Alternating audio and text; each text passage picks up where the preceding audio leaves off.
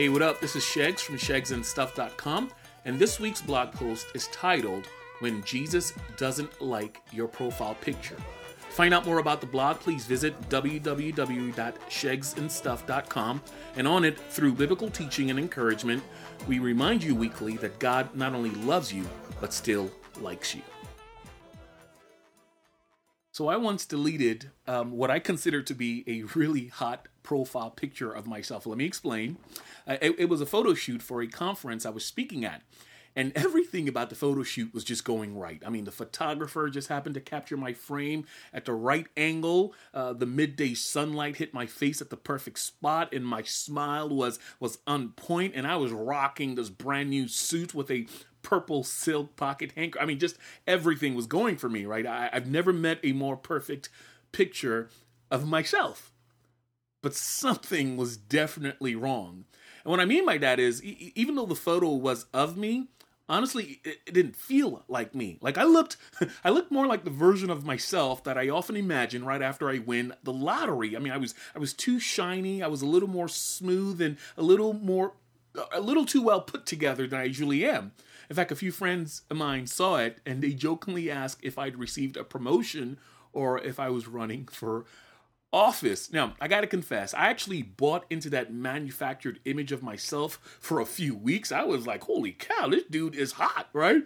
So much so that I found myself fighting back the temptation to make this image the permanent public image that people had of me. And I eventually concluded that, man, I couldn't possibly live up to the expectation that the dude in this picture was setting up for me. And so I deleted this profile picture.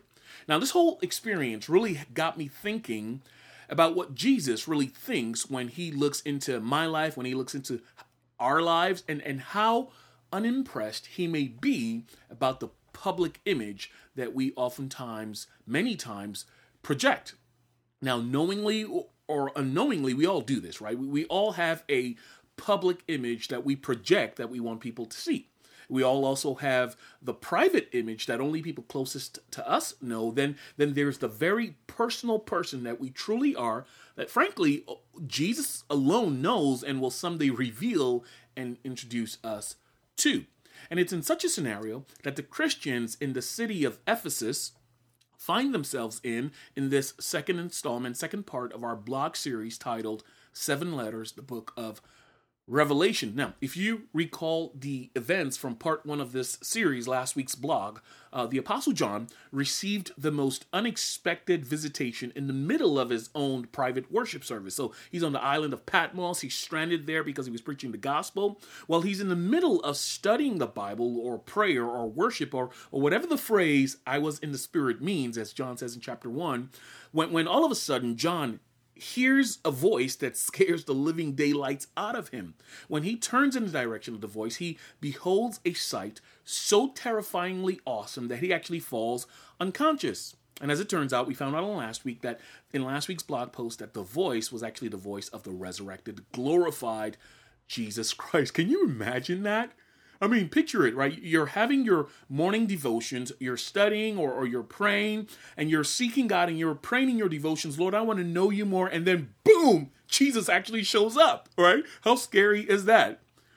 Now, more important than Jesus' appearance to John, however, is the message or the letters, the 7 letters that he instructs John to send to the 7 churches in the region. And these letters, by the way, that we're going to be looking at in the series are not only intended for its initial recipients in those cities, but really for every single church and every single Christian that has been planted since those days. So one or more of these 7 letters we're going to be looking at in this blog series is most definitely addressed to you and to your church, wherever you may be on the globe and regardless of what denomination you belong to.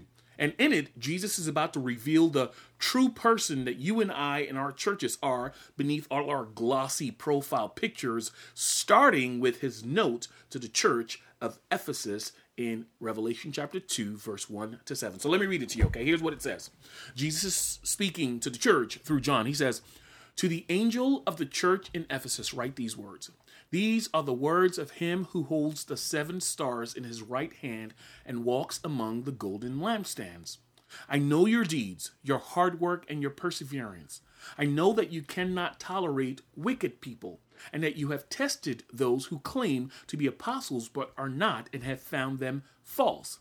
You have persevered and have endured hardship for my name and have not grown weary. Yet I hold this against you. You have forsaken the love that you had at first. Some versions say you've abandoned your first love. Verse 5, Jesus says, consider how far you have fallen. Repent and do the things you did at first. For if you do not, I will come to you and remove your lampstand from its place. But you do have this in your favor. You hate the practices of the Nicolaitans, which I also hate. So whoever has ears, let them hear what the Spirit says to the churches. To the one who is victorious, I will give the right to eat from the tree of life, which is in the paradise of God. All right, so let's take a look at this, right? Let me start with this. What would happen in our churches if in the middle of worship, right, so in the middle of the third song, right before a collection or offering, Jesus were to walk down the aisle and seat in the seventh row to listen in, and he sat right next to you? Like, how might the tone of that worship service be different? How different would your attitude and your attentiveness be throughout that same service, through the rest of the service? You don't want to know what's even more unnerving than that visual? The fact that it actually happens every Sunday in every one of our churches. In fact, it's what Jesus is getting at in verse 1 in chapter 2 of Revelation, where he says he holds the 7 stars in his right hand and walks among the 7 golden lampstands. So if you recall Jesus' words in the last verse of Revelation chapter 1, he actually explains the mystery of those things we just saw. He says the 7 stars are the angels of the 7 churches, and the 7 lampstands are actual 7 churches. Now, some folks have suggested that the angels in reference are actually guardian angels watching over each church.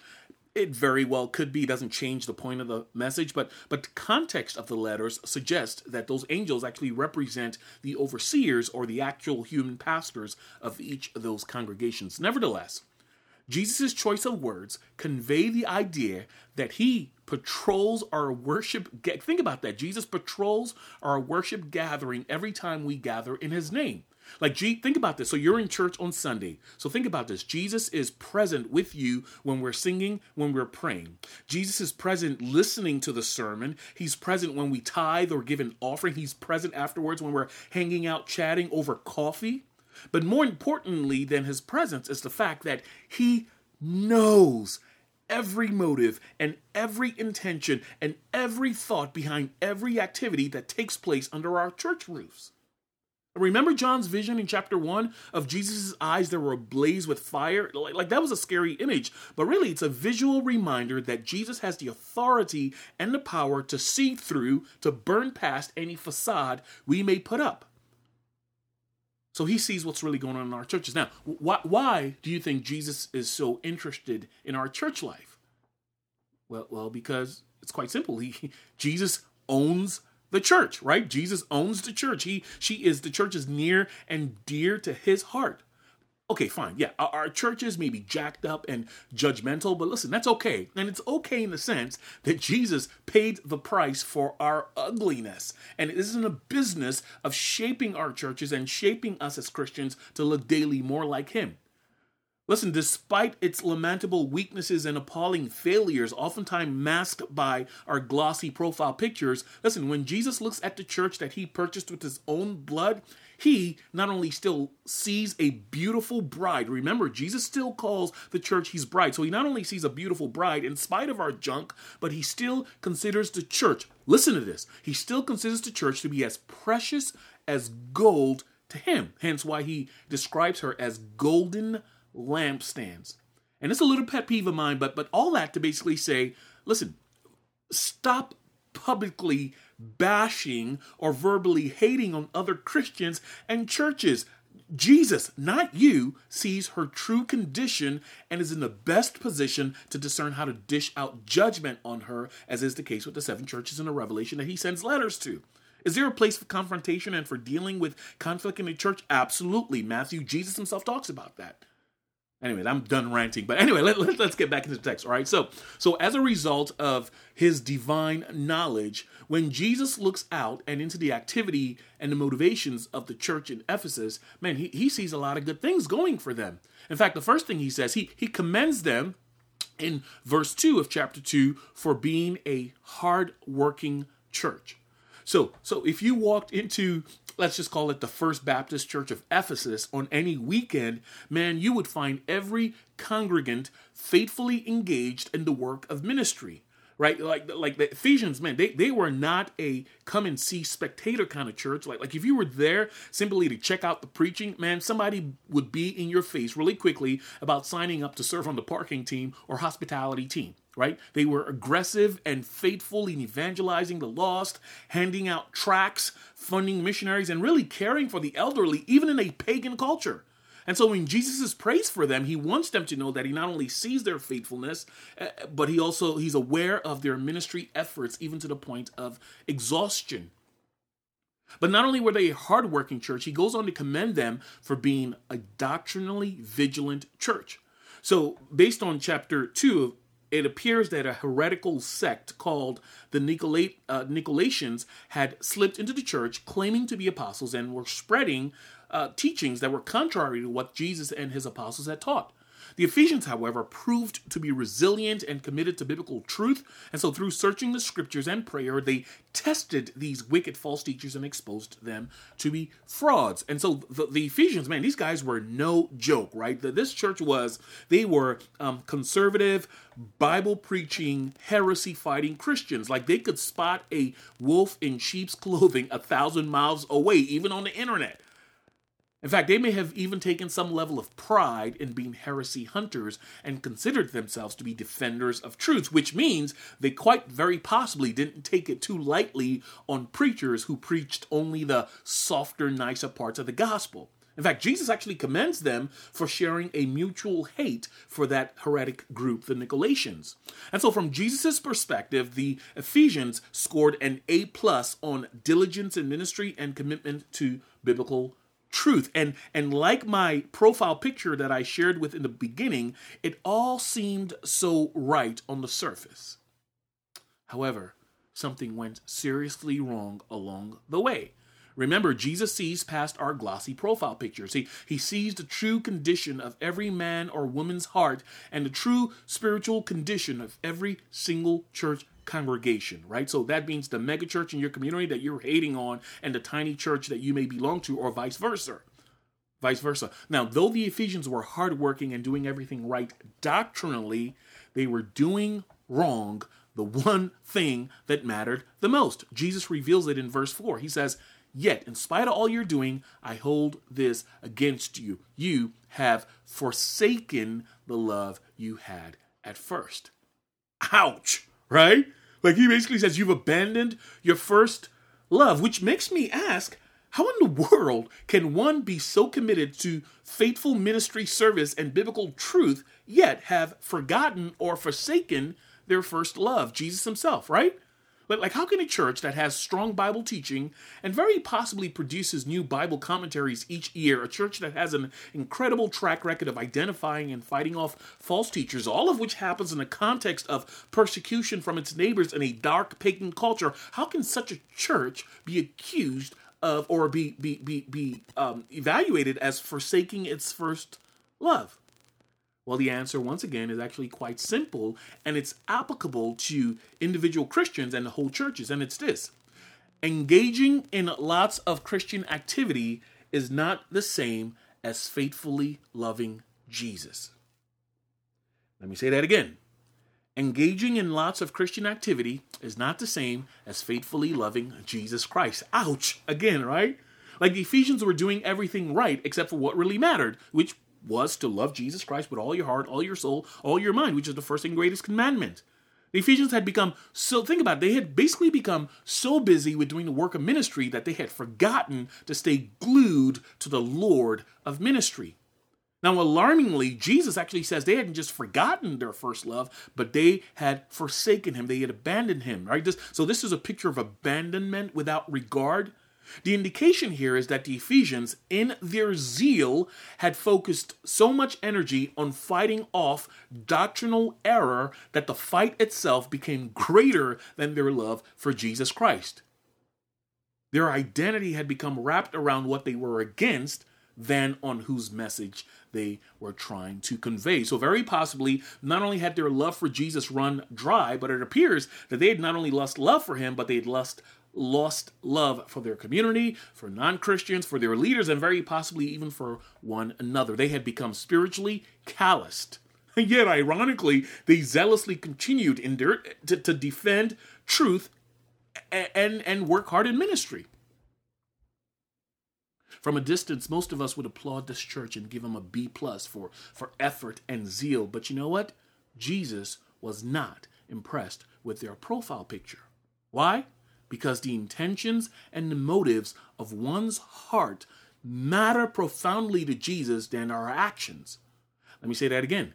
The intentions and the motives of one's heart matters profoundly to Jesus more so than our actions. You see, you can lead or attend all the Bible studies you want and quote every single word from the Old Testament book of Leviticus. Not sure why you would, but listen, if the love of Jesus and the compassion for people who are far from God is not center stage in your life, then man, you're like a noisy gong or a clanging cymbal like Paul speaks about. So let me ask you the hard question here. Let's address a really hard question, and it's this. If you were to put your heart through a quick exam, what would it reveal about the true spiritual condition of your heart? Like, would it reveal a lot of Christian activity and next to nothing affections for Jesus? Now, incidentally, you may actually be more involved in ministry now than you've ever been, but how is your affection for the Lord of ministry? Like, have you become so occupied with ministry duties and defending truth that you're very possibly no longer captivated by the love of Jesus himself? I'll tell you what, one indicator that you may have abandoned or forsaken your first love, Jesus, may be your tendency to start worrying a lot or becoming insecure about every decision you make. If that's true of you, then you very well may have forsaken your first love. And I know this from firsthand experience because I've had seasons in my faith where my love for Jesus Christ began to wane, and I found myself easily fearful, and I got agitated a lot. So might that be you? Because listen, if any of that rings true for you, then man, this letter to the church in Ephesus has your name written in big print on the front of the envelope or email or text or whatever. You get my gist, right? Now, the good news here is that Jesus has actually thought through your condition and has provided a solution should you end up there. And it's pretty straightforward in verse 5. Here's what he says. If that's you, he says, consider how far you have fallen. Repent and do the things you did at first. So if, like the Ephesians, you find that your well has run dry, right? That's your spiritual hunger or thirst. If you find it's run dry or your affections for Jesus has been declining of late, then the first step in reviving that relationship with your Father in heaven is recalling to mind and remembering the things that you did for him and with him in the better seasons of your faith. So think back to the early days of your faith or the seasons of your faith when you would describe it as most spiritually vibrant. Think back then, like what did you do back then? How did you express your love for Jesus? Like what excited you and how did you communicate with God in prayer? Whatever the answers to those questions are, Jesus is saying here in Revelation chapter 2, I want you to do those things again. Do them again, right? That's the first thing. Secondly, Jesus saying not only remember those things you did and do them again, but he's calling you, when he says repent, he's really calling you and I to abandon and make a clean break from the things in our lives that frankly are robbing us of our affections for him. That's what it means to repent, to turn things around and leave those things behind. And between both of these actions, remembering and repenting, you will find that your well, right, your spiritual well gradually begins to fill up again, and your affections for Jesus gradually increases. And before you know it, you'll be singing with the psalmist where he says in Psalm 27 verse 4 that this one thing I ask, like you can hear David's passion in this psalm. He says, this one thing I ask, this is what I seek, that I may dwell in the house of the Lord all the days of my life and to gaze upon his beauty. Man, that's what we long for, right? To love Jesus so much to say, Lord, I'd rather be in your presence than to dwell in the homes of the wealthy who don't know you. But it all starts with considering and remembering how far you've fallen, repenting and doing the things you did at first. Now, let's be clear on this. This is not just a suggestion from Jesus. It's actually a warning, because in the latter part of verse 5, Jesus says, listen, if you do not repent, I will come to you and remove your lampstand from its place. Now, it's helpful here, before we talk about the lampstand, to call to mind the words of Jesus in Matthew chapter 5, verse 14 to 16, where Jesus says to Christians, he says, you are the light of the world. A town built on a hill cannot be hidden. Neither do people light a lamp and put it under a bowl. Instead, they put it on its stand, and it gives light to everyone in the house. In the same way, you as followers of Christ, let your light shine before others, that they may see your good deeds and glorify your Father in heaven. So let's put that together with what he says in verse 5 about coming to remove the lampstand. The idea here is that the church, which is made up of Christians, is a lamp or a light in its community, because lampstand lights up a dark place, right? So then, for Jesus to threaten to remove a lampstand, which is a church, from the community he's placed it in, implies that Jesus, if we don't repent, will snuff out its light, or quite literally shut down the church. To be clear, this is not speaking about taking away your salvation, because he himself says you can't lose that. But however, he will shut down the church.